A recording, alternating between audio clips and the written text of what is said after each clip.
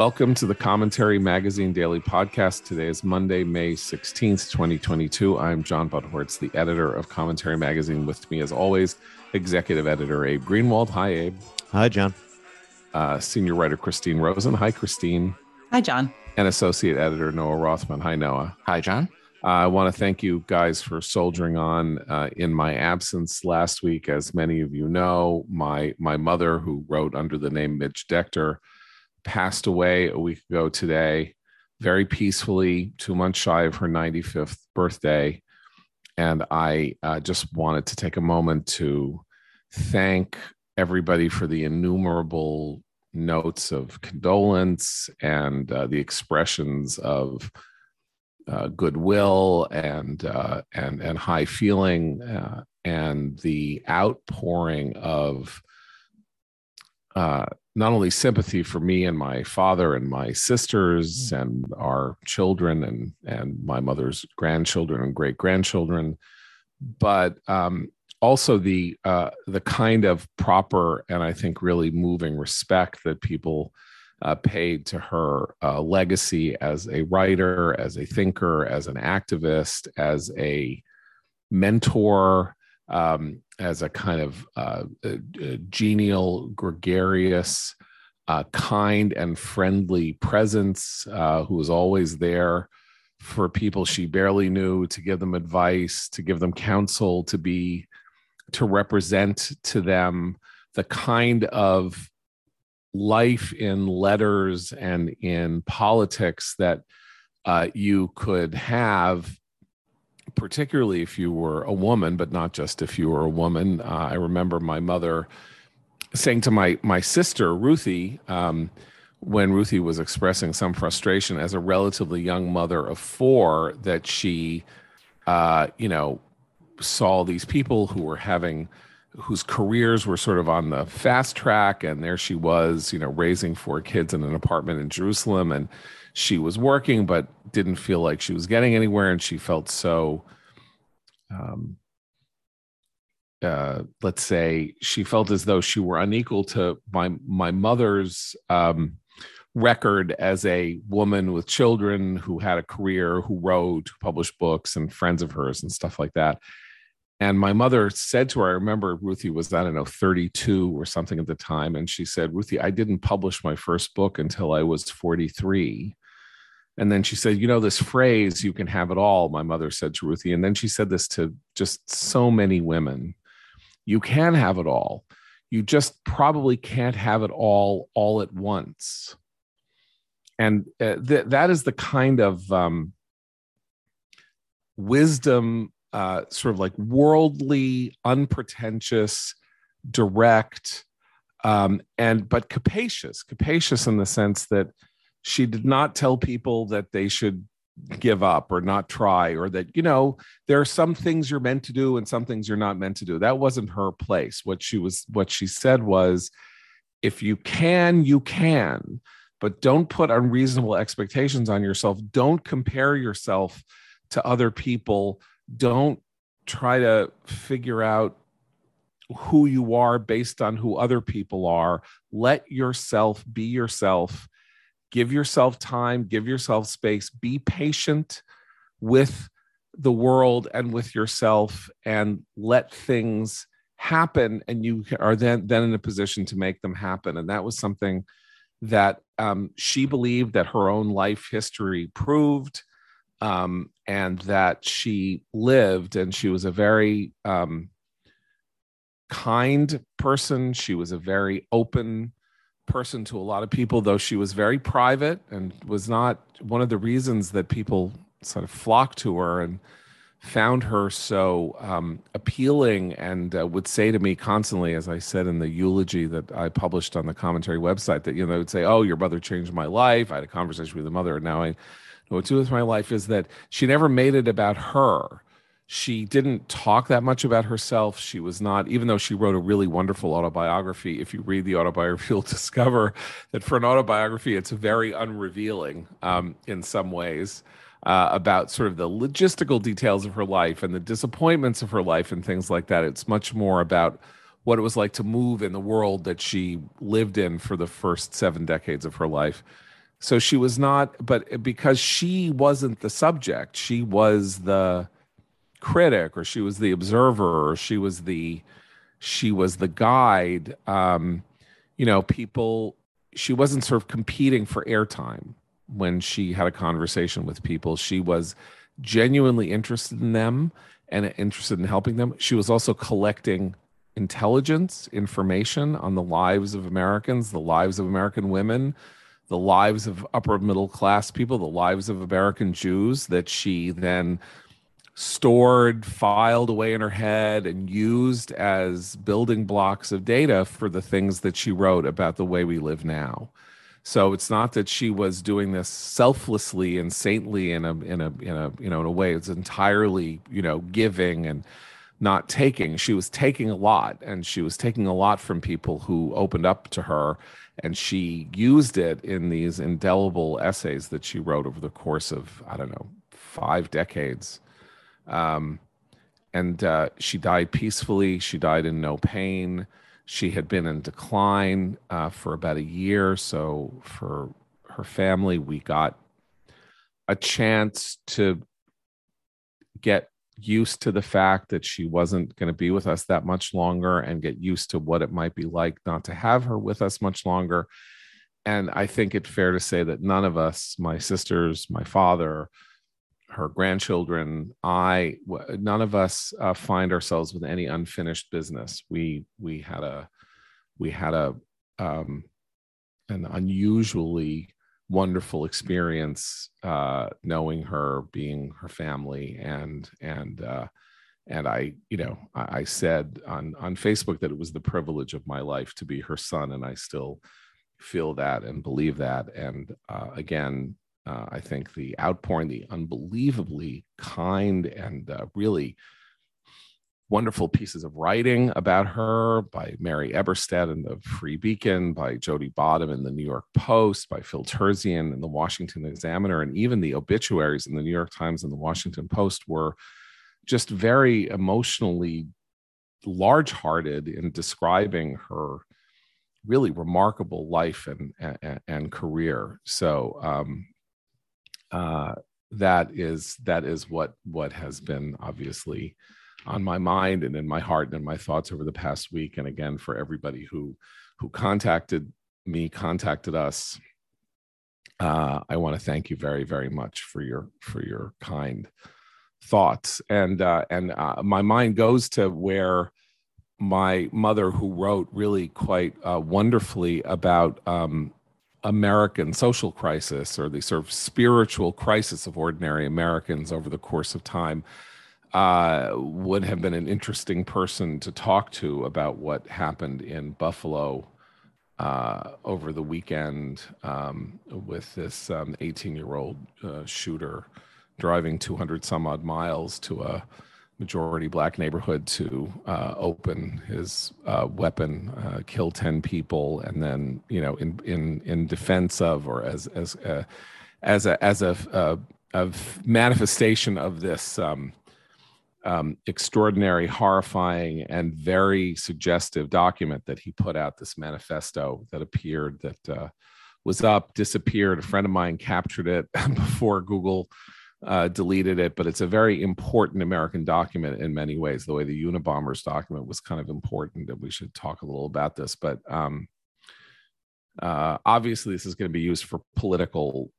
We're about to start a week, a month, a year of efforts to try to take this and shoehorn it into current contemporary American politics and see whether it can benefit a party in crisis. The obvious parallels here to 1995 and the Oklahoma City bombing, when Bill Clinton, who was in very low ebb, kind of used the Oklahoma City bombing to get his sea legs after the incredible defeat of the Democrats in 1994. And I think the playbook is going to be very similar then as now, because the Clinton playbook was to say that Oklahoma City somehow emerged from the mouth of Rush Limbaugh, that Timothy McVeigh and his accomplices, that they had somehow been stimulated to this anti-government action that led to 168 people being killed, this bombing that killed 168 people.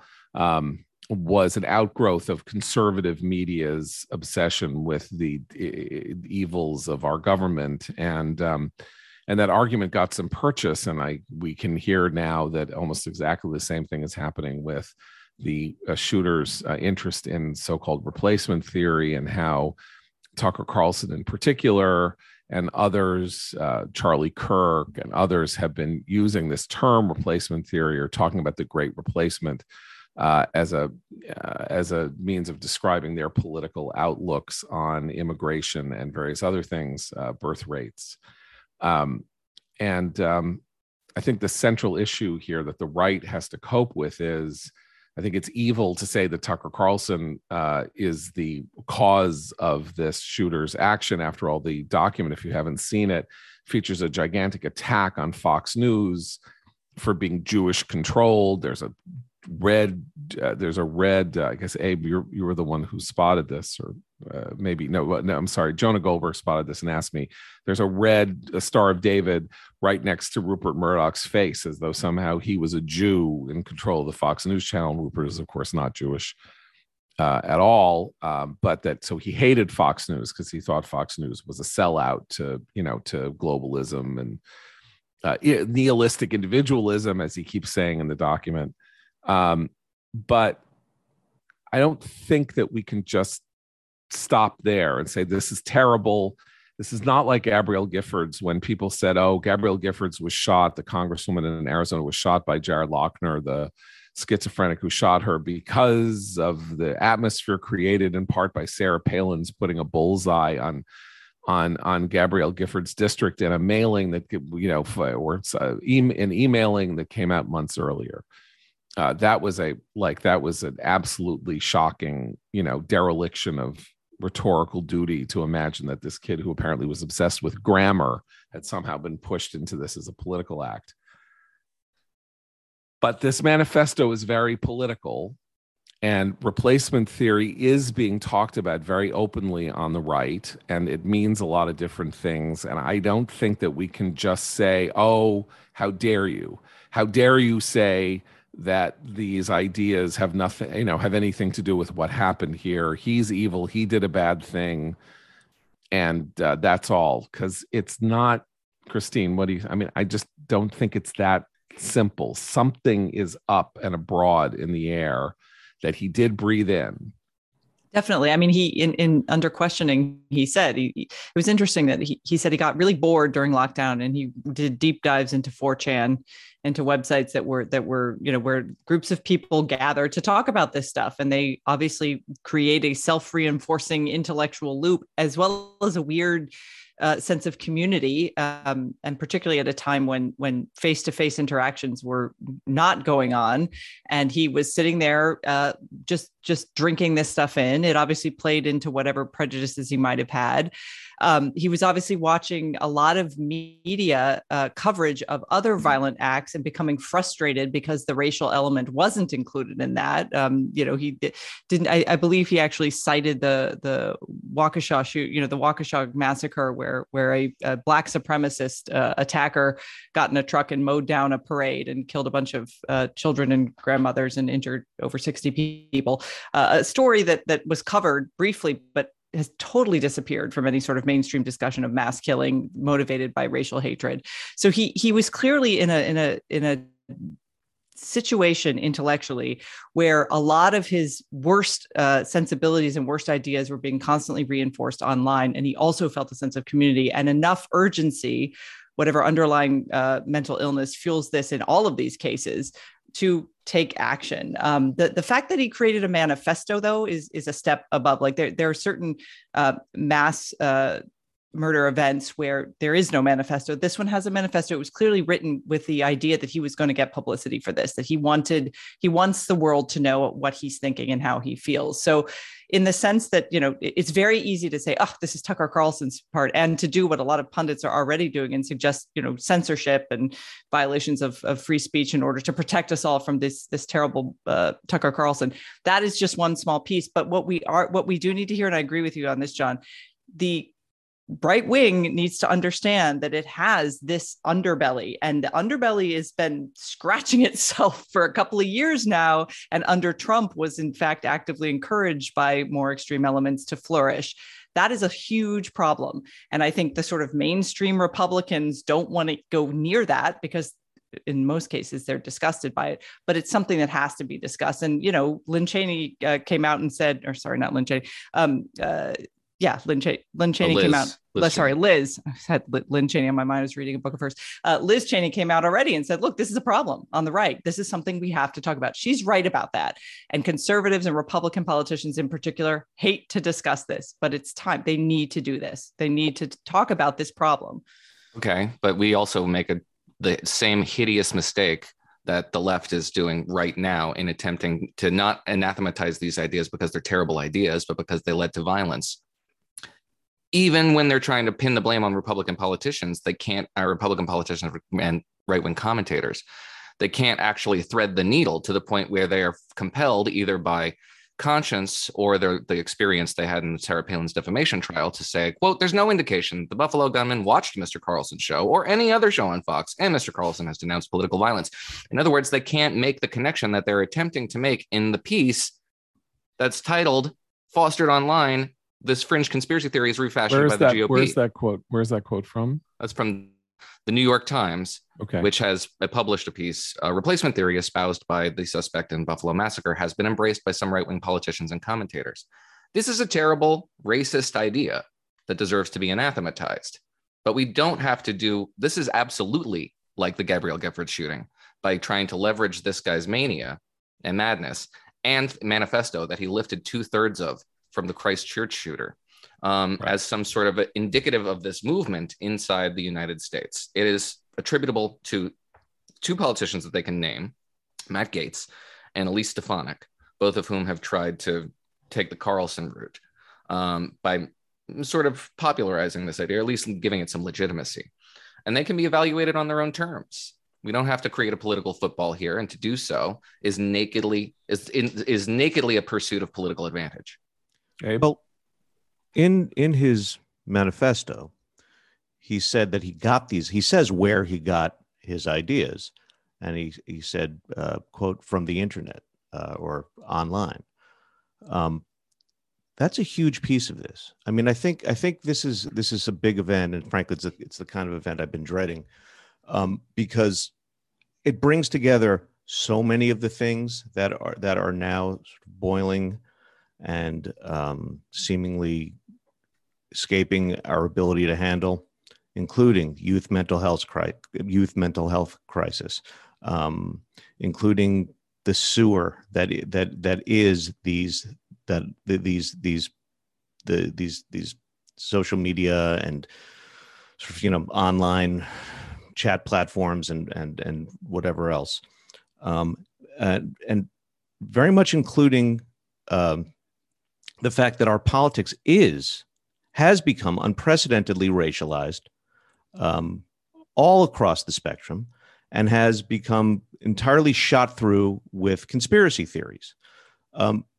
It's not that anyone's going to get something directly from this or that politician. It's just that there are ugly, racialized conspiracy theories in the air among mainstream politicians.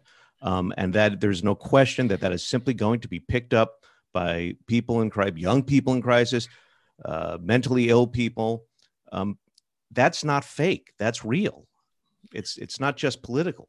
And we have to think of the speed here, because according to him, he was not a political person. In fact, he says when he was 12, he was very much attracted to communist ideas, but he was bored. It was April or March of 2020. He was locked at home on COVID, and he went on 4chan for gaming, I think mostly, or there are these, I've never been on 4chan, but I guess it's sort of like Reddit, or it's sort of organized like Reddit, where you have these sub forums, and he found himself gravitating because of a link to the Paul forum. And it was there that all this happened to him almost all at once. And he gives direct credit to the Christchurch shooter who shot up the mosque in New Zealand as his kind of intellectual mentor and guidepost. And that was 2 years ago. Like, this was a 2-year process, and the manifesto is very interesting. I mean, I want to say this guardedly because I don't want to praise it, but it's intelligent and thorough. It does not strike me as the work of somebody who is schizophrenic. It strikes me as the work of someone who is evil, or who had evil brewing in his body, and that attached to this set of ideas because they harmonized with this evil, what that evil is, why, where it comes from, what its causes or roots are. A religious explanation is as good as a psychological explanation as far as I'm concerned, but he came to see a grand design in these ideas. And that's what's interesting. In other words, it's not disordered thinking. It's actually obsessive compulsive disorder, organized thinking that seeks to find a kind of grand answer for everything that he thinks is going wrong with the world. And what's interesting is that if you really wanted to sort of dig into it, again, this is like it makes no sense, because he is applying this idea that immigrants are coming to the United States and destroying us. And because of our low birth rate, we can't stop them. There's no way to stop them because they're going to have a higher birth rate. We have a lower birth rate. Mathematically, this is a job of a century for white birth rates to rise sufficiently once it becomes clear this is necessary to overtake the demographic pattern that is going to take America down. But then he goes to Buffalo and he shoots up African Americans. And African Americans are not immigrants. I mean, and he tries actually at a point to kind of describe how they sort of are immigrants, because they're not. But of course, they're not immigrants. They were brought to this country unwillingly. They did not choose to come here. And for most of them have been here or have roots in the United States that are far older than the shooters are, than mine are, than anybody on this podcast are. And so the replacement theory, which makes a certain ugly, disgusting sense when you're talking about an influx of people from the South who are actually coming here from somewhere else in recent times and supposedly procreating at a faster rate than others, he then applies to just simply frank old-time anti-Black racist white supremacy. And then he brings in the Jews, which is where the ultimate, the whole thing about Jews are the canary in the coal mine in the world of the conspiracy theory. And he says, he has a whole peroration on whether Jews are white or not, and how they probably are white, though in some ways they're probably not white, but if they're white, it's worse, because Jews are therefore betraying white people by siding with this replacement idea. But on the other hand, they control everything. And so the fact is that you get this obsessive effort to find a theory of everything and then apply it, and then say, my purpose here is to scare the replacers. I'm doing this to terrorize the replacers, to see if I can create people like me who are going to go after them. I can only do one thing. I'm going to do one thing, and then maybe my cause will be taken up, and then they'll know that it's open season on them, and they're going to run for the hills or be terrified and not start coming or something. But that's not whom he shot. He didn't drive to El Paso and shoot people coming across the bridge. He didn't go to McAllen, Texas and shoot up a Walmart parking lot. He went to the city that is closest to the Canadian border in the United States, crossed the Niagara Falls, and then shot up Black people. And that's where the politics here start getting interesting, I mean, I hate to put it that way because I mentioned this thing about, Rush in 1995 and Clinton in Oklahoma City. Well, Joe Biden and the Democrats are looking at this terrible turnout, the idea that there's not going to be sufficient turnout, a lack of enthusiasm. It's apparently a particular issue in the African-American community.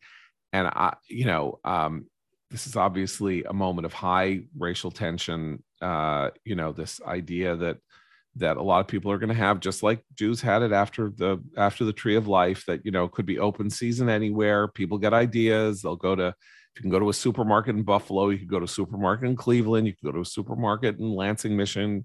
Go to a supermarket anywhere, Flint or whatever, and shoot people up because that seems to be the thing to do.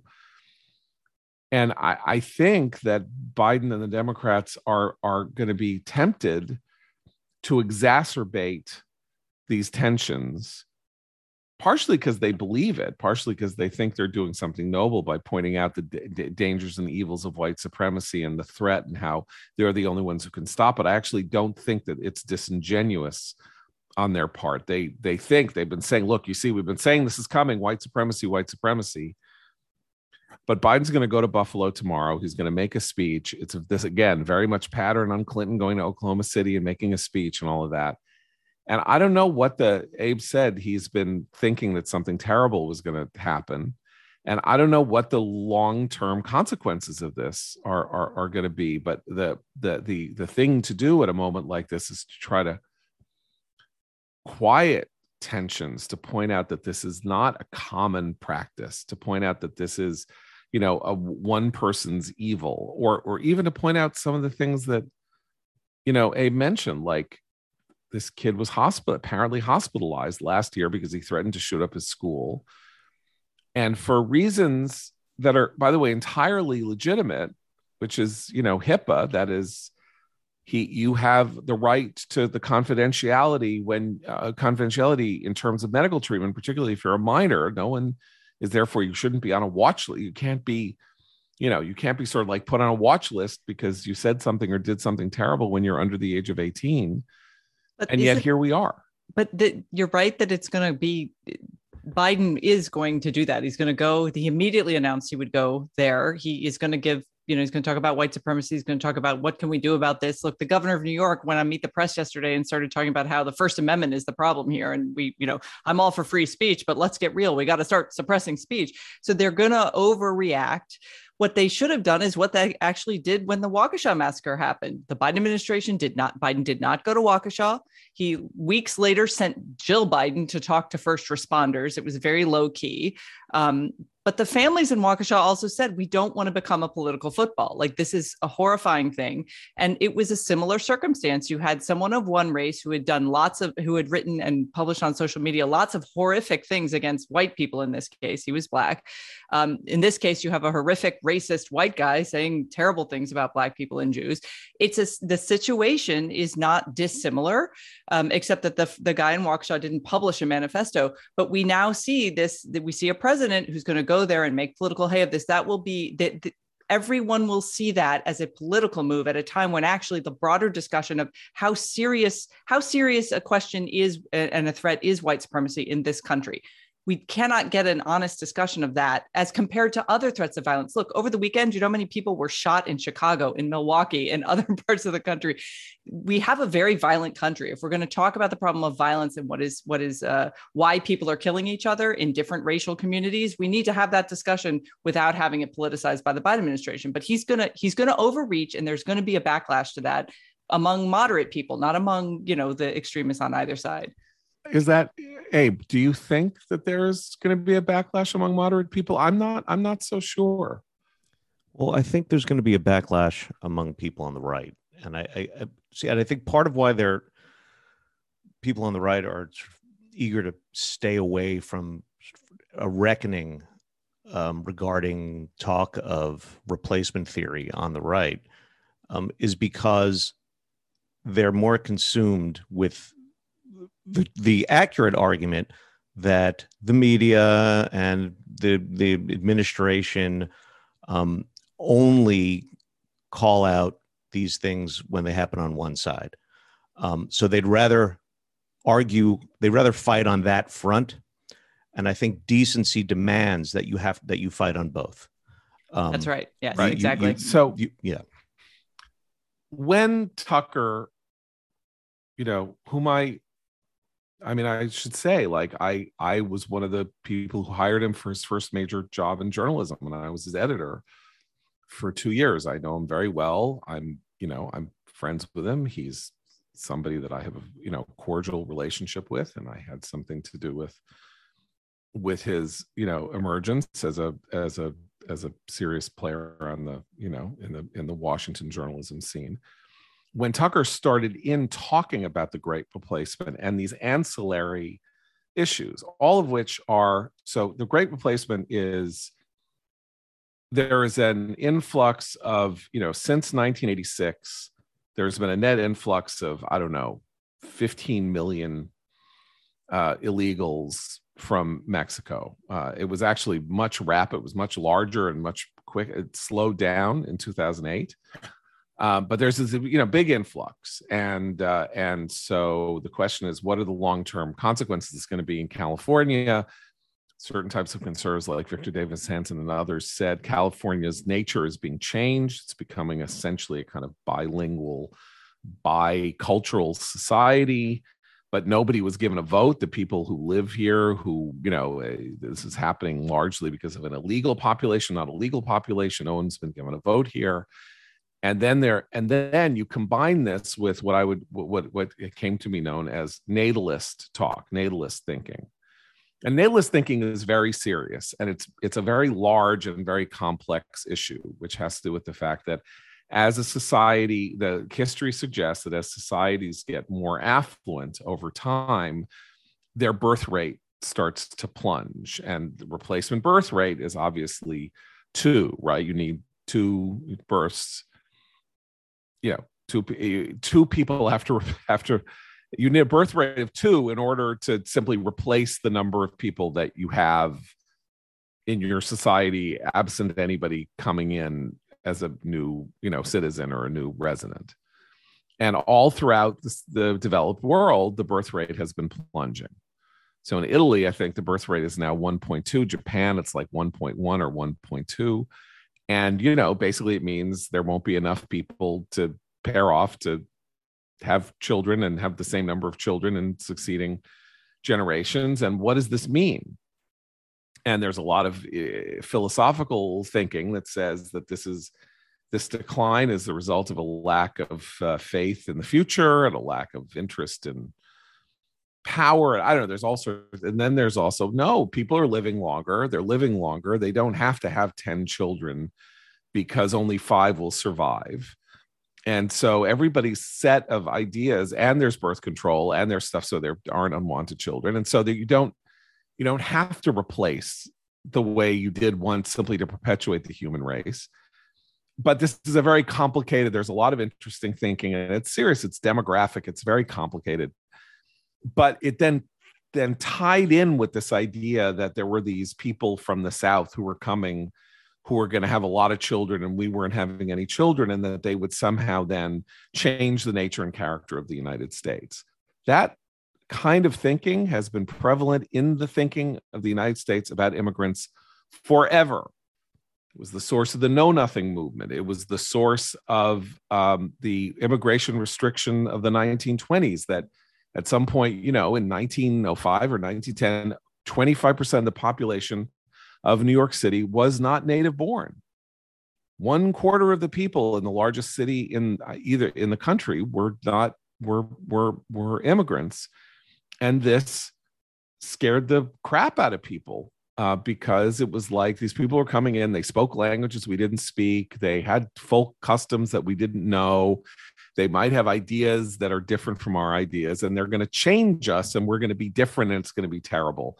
And it should add that led to, it was a very specific group of people. In 1924, Immigration Restriction Act was targeted at Southern and Eastern Europeans because those were Jews and Catholic immigrants that were coming in. So they were happy to get the Protestant Europeans weren't the ones they set quotas on. It was the Jews and Catholics coming from Southern and Eastern Europe. And Congress passed a big immigration restriction bill in 1924. Right. And of course, America did change. It became a different place. And some would say it became a better place, but it did become a different place. Countries don't stay static. And no dynamic country is static, almost by definition. People move and new industries are created. They go from the country to the city. They go from the working class to the middle class, all that stuff. But in this alarmist reading of Western culture, in which we've lost faith in our ideas, these people are coming from elsewhere. They're going to change our character. We're not having any children because we think that we're losing and we're being swamped. And these new people have all these new ideas about the evils of white people, which are depressing white people and giving them more license to bring their horrible new cultures to bear on the United States. It all then is cooked in a pot, and it becomes this toxic brew that is on 4chan, and it's not just here, obviously, since the shooter's main intellectual mentor was the Christchurch shooter in New Zealand, who was not an American, obviously, but wanted to go at Muslims in New Zealand. So the point here is that Tucker and these guys, and these are all ideas. They're doing these long form shows and discussing these ideas. And each of these ideas individually has merit as a point of discussion. How much immigration do we want or need? How much is good for us? How do we acculturate or assimilate new immigrants and all of that? What do we do about the birth rate? And what do we do about Black Lives Matter and these attacks on the American legitimacy of the dead white European males who created this extraordinary political experiment? But then you put them all in a pot and you put them together, and they create something toxic and dangerous. And the obvious word when Tucker and these people were doing these documentaries is it's incendiary, right? He's up to something incendiary. What does incendiary mean? It means he's playing with fire and something may blow up. Now, that's something we say, we don't really mean. It's like we say, oh, this is bad, it's dangerous. These ideas are dangerous, right? But we don't really mean it because we don't really think ideas are dangerous. And then somebody comes along, one person out of 330 million, and he breathes in this toxicity, and he looks at these ideas, and he goes to a gun store and he buys an assault rifle and he shoots 10 people. That's one person out of 330 million. Is that a national crisis? Is that something we need to look at and say, this is an American crisis of a cultural disaster that we need to deal with? And the funny thing is, it kind of is. Like on the one hand, you can argue it away 10,000 ways from Sunday. Not that people are doing that, but we know there's some soul sickness in America. We know that this is going on all over the place. That people are feeling unrooted, disconnected. That there's this teen mental health crisis of unprecedented proportions, particularly with girls. That there's a suicide crisis. That there was an overdose crisis. The miserable 21st century that Nick Eberstadt talked about, and things are coming home to roost in some way or other. People are committing misdemeanors with the full knowledge that they're not going to get prosecuted. There's more burglaries. There's more murder. There's more road rage. People were in more car accidents in 2020 and 2021 with half the number of cars on the road than they had been in any of the previous 10 years. Like something bad and toxic is going on. Wait a minute. We're talking ourselves into some sort of idea that legitimizes this thing, John. It's bizarre. The notion here that there are more cars on the road, less cars on the road, producing more accidents. The reason why there are more accidents is because people were driving more recklessly, because there were fewer cars on the road. Okay, you've answered that. Well, so let me drop that. Well, we could talk about half a dozen other ways in which this idea that there's some sort of soul sickness here. There's conspiratorial thinking that is prevalent on the part of Americans. We have a tendency to be conspiratorial, just as we have a tendency to be violent. The salience of this particular idea is resonant, according to an AP NORC poll published last month, is resonant with about 33% of the public, to the extent that they're even being honest about that. But that's just a conspiratorial bent. It's not a Republican bent, for example, because Republicans are less likely, to the tune of 25%, to believe in this thing versus the quote unquote conspiratorial thinkers. We're confusing categories and creating, establishing much broader salience and purchase for this idea than I think is warranted or merited, particularly its violent elements. I mean, this is everybody who's playing with this racist rhetoric is being reckless and irresponsible. but we should apply it to the people who are being reckless and irresponsible and not overextend the extent to which this is a relevant, a legitimate line of thought among average Americans. I think so many people are being reckless and irresponsible, Noah. And I think, and that honestly, it applies an enormous deal to people on the left, to official figures and politicians and leaders on the left. They have been contributing to an entirely racialized version of American politics.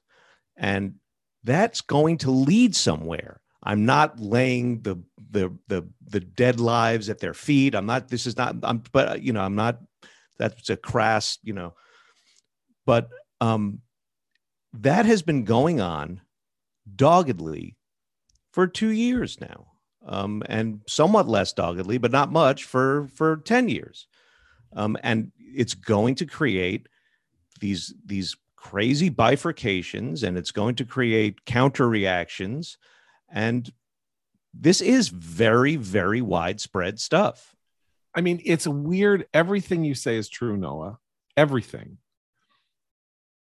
But the incidents are very large, and you know they're large, and they have disproportionate impact, and they're intended to by the people who do them. And the question then is, and it's just fiendishly difficult, what responsibility do intellectuals, media figures, politicians, propagandists, what responsibility do they have when ideas that they promulgate, or let's put it this way, these syntheses of these ideas that are together toxic?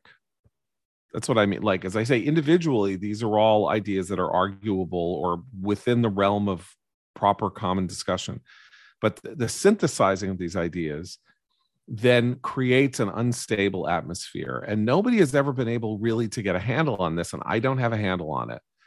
But their responsibility is not 0. It's not 100, and it's not 50. It's not 0. It could be 3. It could be 6. I mean, I don't even know. Can I just to add on to something, though, that Abe was saying that I think is important to add to this mix, because I agree with you, John, but there's the climate that Abe was describing is there's a very one-sided focus on this in the mainstream media. And there are plenty of people in this country who would not otherwise find themselves radicalized, who during the past 2 years would see reality happening in front of them and then listen to a constant stream of people on television, in newspapers, and political officials telling them that's not happening to you. That is not reality. That's not happening. You're not seeing what you're seeing. And I think what happens is we now have an alternative sphere that you can deep dive into, whether it's 4chan or Reddit or Discord, wherever you decide to find it. You can find other people who have had that experience, and they'll say, you know what? They're wrong. You're right. This is happening, and it's even worse than you think. And the conspiracy theory has an entire world online that it has existed for a time. But I do think that the way that this kid, he's an adult, he's responsible for his murderous behavior.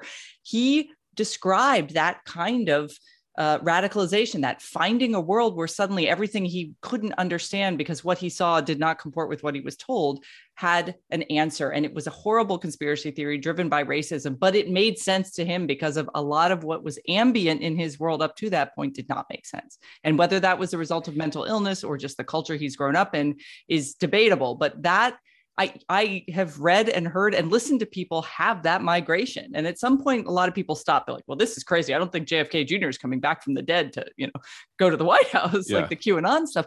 But not everybody stops along that journey. Some just continue. Right.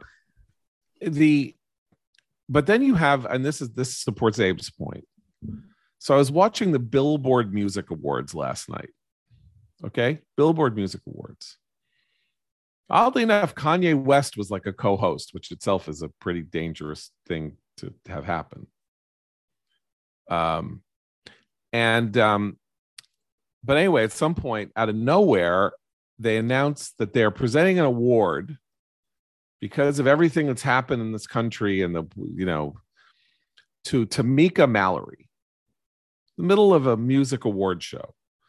Tamika Mallory is one of the founders of the Women's March and was one of the subjects of this amazing investigative report in Tablet 2 years ago, revealing the deep anti-Semitic associations at the head of the Women's March, particularly Tamika Mallory, and how Tamika Mallory was basically a propagandist or an apologist for, or in other ways, some kind of a representative of Louis Farrakhan, who is a extraordinarily virulent, anti-conspiracist, anti-Semite. And there she was, I think it was NBC, standing there accepting an award and saying, we have to watch out. We all need to come together. She had to quit the Women's March, right? She had to quit her role in the Women's March, or she was fired, I think. I don't know if she quit. I can't really remember how it worked because of this fact. And there it is. She's being cleansed, on national television. So not only is it, are both sides not policing themselves, but the effort is made to bleach the stains that people deserve to have on their names, and to say that they don't matter because other things matter more. It's not like there aren't 250 million people in the United States who could have been brought up on the stage to accept. First of all, why that's happening during the Billboard Music Awards is another question, but anybody could have gotten that award. You know what I mean? Not anybody, but you know what I'm saying. Give it to Amanda Gorman and she'd come out and read a poem. I mean, it's an interesting fact, and that's of course what the danger of Biden's appearance tomorrow is, that he will do precisely this. That he will not say, everybody this is terrible. This is a horrible thing and stuff is going on and it has to stop this white supremacy. But you know what?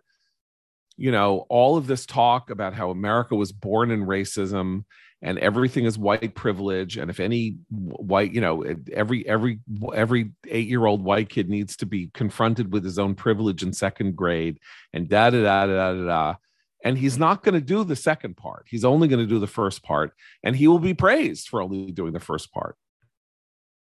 And that's terrible. The other way of looking at it is, I think, some amended version of the way Noah is sort of describing this, which is these ideas are reckless and irresponsible, but the responsibility for the actions we must, as a moral matter, reserve for those who act. I mean, it is important. You can't elide the distinction between people who think bad things but don't act on them, and the people who think bad things and act on them. That's a huge difference. It's all the difference is that people who are restrained because they have a moral sense, even if they're tempted by ideas that push evil buttons, deserve to be praised for their restraint, or deserve to be accepted in the community of people because they don't do these things. Would that be fair? If the president tries to leverage this for political gain, he will be the reckless and irresponsible one. Right. Because yes, Tucker Carlson says a lot of terrible things, and Elise Stefanik and Matt Gaetz are playing footsie with ideas they know to be irresponsible.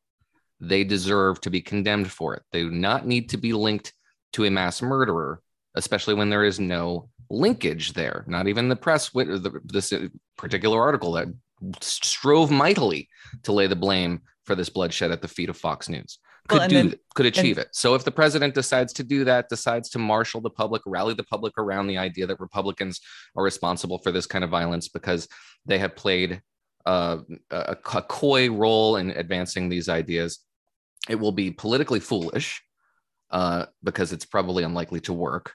I don't think this is something that you're going to rally the country around, and certainly won't save Democratic prospects and somehow paper over inflation as the major issue. And it will be incredibly irresponsible because it will only popularize these ideas that they want to anathematize, but they really don't. Because if this is your lifeline in November, then you don't want to anathemize this idea and bury this idea. You want to popularize it, shout it from the rooftops. Which means Bernie Sanders and Rachel Maddow are responsible for the congressional softball shooting. because right, the which guy we know to be insane, right, which is also insane. But that guy actually wrote mash notes to Rachel Maddow about how she inspired her. I mean, you could do this with in many cases where the left would not be happy with the results. So I totally agree with you, Noah. That's just you got to separate those two. The other, I just want to say, go ahead. Sorry. The other manifestation of the recklessness that will be Biden's, if and when he goes the route we're describing, is that all of this will very likely contribute to some sort of horrific counterattack, right? There's going to be perhaps something resembling what Darrell Brooks did in Waukesha. And we can keep going this way. I mean, November's a long way away. So who knows where we'll be by then in this sort of hideous tit for tat. Okay, so I'm going to try to pull back a little bit and in an effort to, you know what, I'm not going to do this. I was going to do an ad read, but I think this is not a good place to do the ad read for the very kind advertiser who has advertised with us. So I'm going to forbear and do it tomorrow. Let's move on to two other topics. We're running long, but I wanted to talk a little bit about the baby formula shortage, which is an absolutely fascinating subject and is bigger than anybody realizes. I think there was a really fantastic piece in the New York Post last Friday about this that was very eye-opening and that is now being essentially confirmed by everybody else in the media who are trying to soft pedal the meaning of it, which is that this is a baby formula shortage created by a regulatory agency run amok. The FDA apparently essentially forced the closure of this single plant where there were some questions about whether or not some baby formula had been adulterated, and the plant shut down to retool its machinery or something like that for 2 months. And we not only did not prepare anybody for this, or the FDA, which kind of pushed this, did not sort of like look at what the possible consequences would be of the voluntary recall and the suggestion that the stuff be looked at, but did not also then convene some kind of emergency meeting to say, okay, what do we do if this happens? There's baby formula all over Europe. We don't allow into the United States because it does not conform with our FDA standards. But obviously, we could relax the regulations on an emergency basis for 3 months to get baby formula in from Germany and wherever, so that there is a continuance of service. Nobody did this. Nobody thought to do it.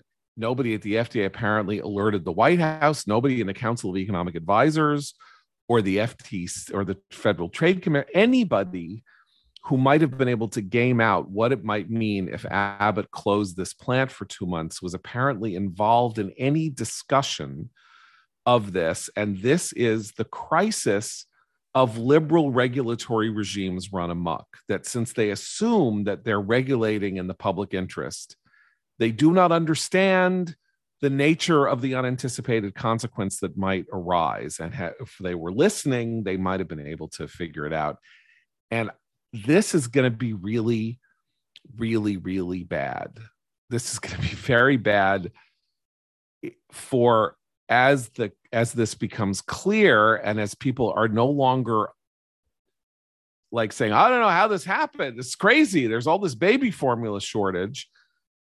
This is why it happened. There's no other reason why it happened. The federal government forced the closure of a formula processing plant and created a massive shortage. The federal government.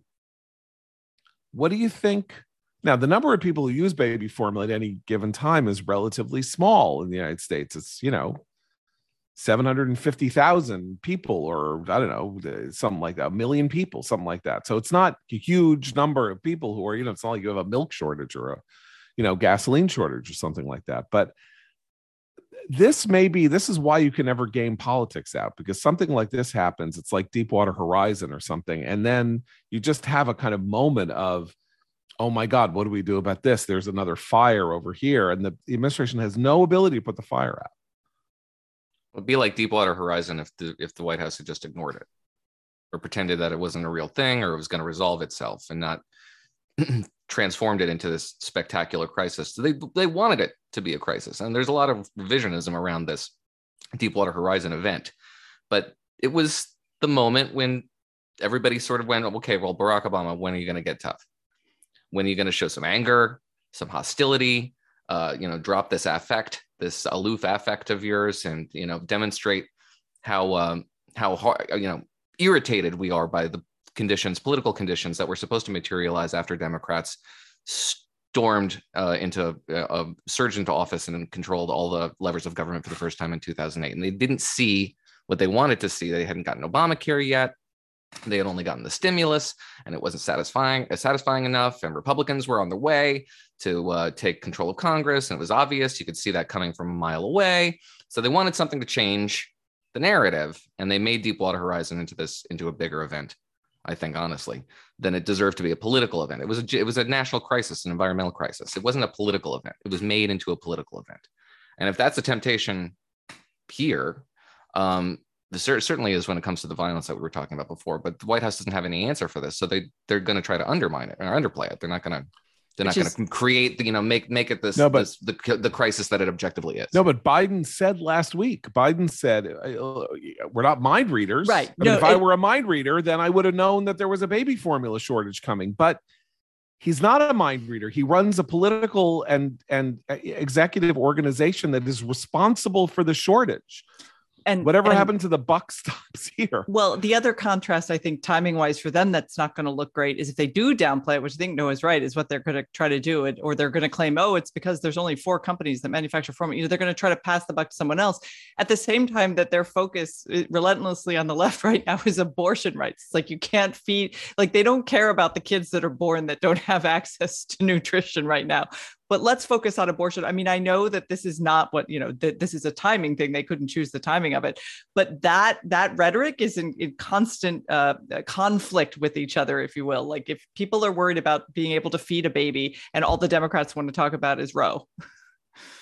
I'm just saying, if you say we're going to be tough on it's enough with this Republican libertarian, they just let businesses run roughshod and do whatever they want to do. And the major interface that Americans see between the Biden administration and the private sector is that it foolishly and recklessly and irresponsibly interacted with a manufacturer of baby formula in such a way that the factory was shuttered in order to conform with FDA regulations and not to get sued and not to get this and not to get that. And that no steps were taken that are very obvious to have continuance of baby formula service by allowing in baby formula manufactured in other countries that where you relax the FDA standards or whatever, they conform to their own countries'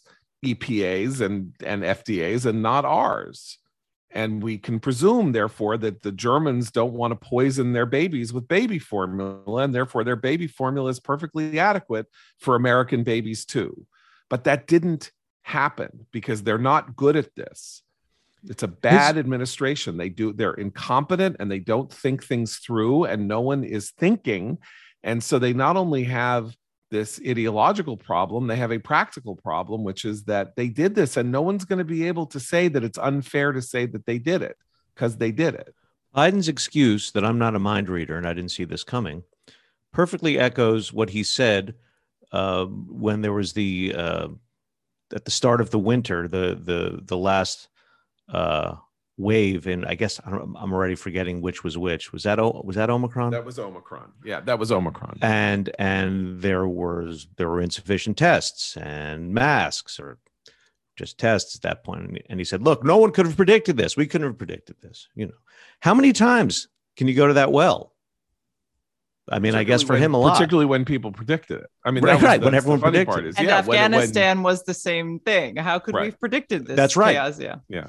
Anyway, I don't know. I just think it's an interesting thing. Like when we say you don't know what's going to happen between now and November, right? So two things have happened.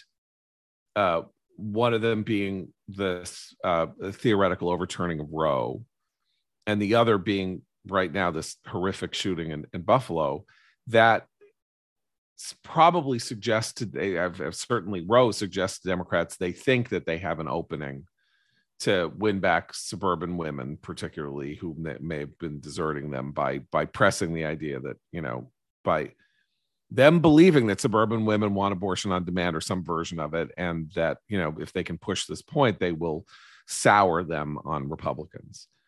To which point, and this is what I want to close out on, we had a discussion on our chat here about this latest NBC News poll. So there's an NBC News poll came out that NBC News spun as 60% of people want abortion legal, or so it was. I can't remember quite what the phrasing was, but it was 60% of people want the Roe regime on abortion, something like that. And so therefore, obviously, Republicans are playing with fire. But if you looked at the numbers, it said that 37% of people thought abortion should be legal in all circumstances. 20 some odd percent said it should be legal except in certain circumstances. 35% said it should be illegal except in certain circumstances. And 5% said, I have it, so we should. Oh, you do? Okay, go ahead. We should be clear about the numbers. Okay. Always legal, 37%. Legal most of the time, whatever that means, 23%. Legal with exceptions, 32%. Illegal without any exceptions, 5%. The combined 60% answering legal is the highest percentage on this question dating back to 2003, according to Mark Murray at NBC News. Okay, so he says you combine legal in all cases and legal in some cases, and you come out with 60%. So this is the Rorschach test. Is that the right math? Or is the math that people think that abortion should be legal in most circumstances or illegal except with exceptions? 55%. Those are closer together, in my view, than legal and then legal with exceptions. Right. That's 55%. Illegal with if you exceptions add legal and legal all the time, with exceptions. Huh? Go ahead. Just the math works out perfectly, because if you were to add legal most of the time, illegal with exceptions, and illegal all the time, it comes out to exactly 60%. Right.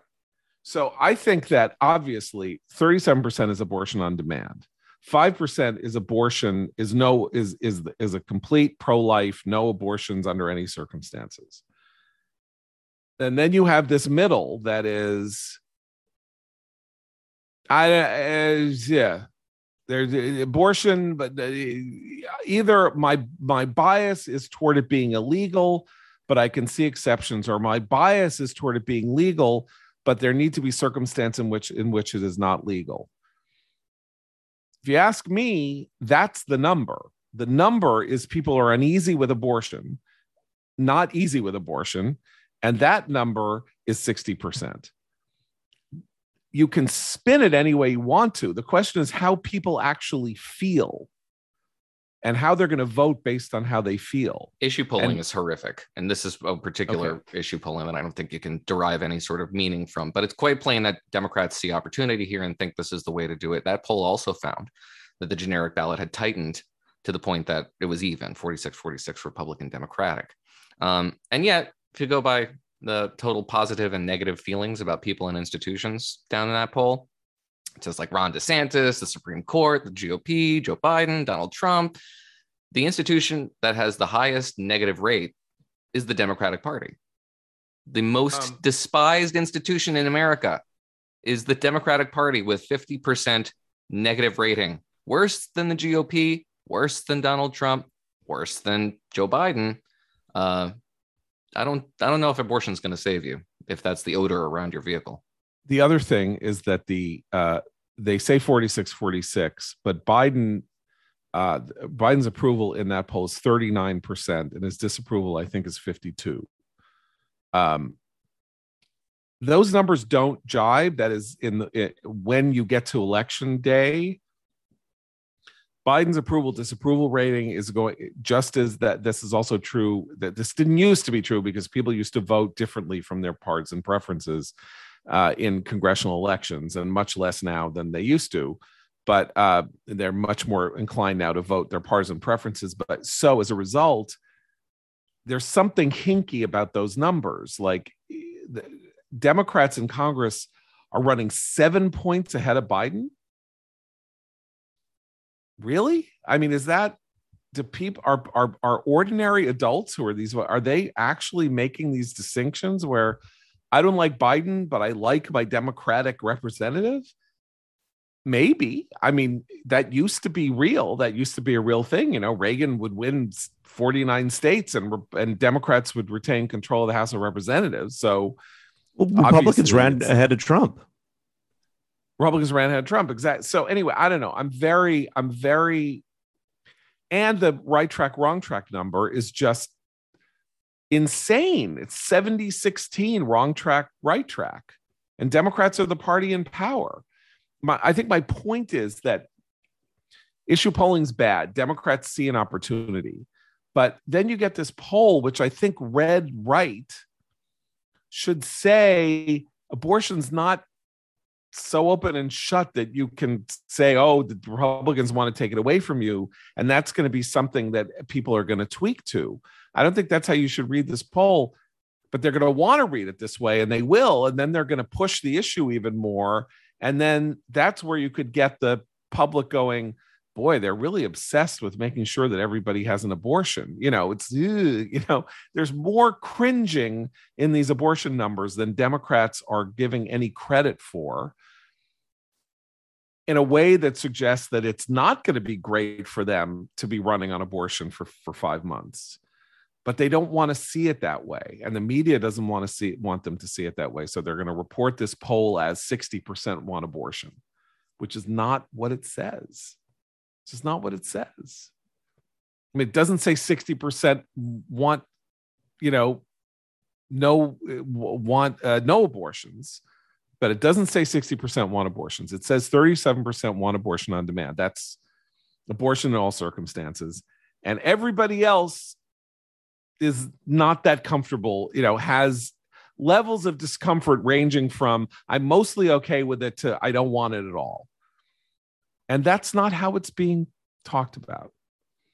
So I don't know how they, you know, it's once again, do you want to be told? How important is it for people to be told what they want to hear? Or shouldn't they be listening to what they need to know so that they can actually make proper plans and actually try to say things that people want to hear to save themselves? I don't know. Okay, well, thanks so much for listening. We'll be back tomorrow. For Abe, Christina, no, I'm John Podhoretz. Keep the candle burning.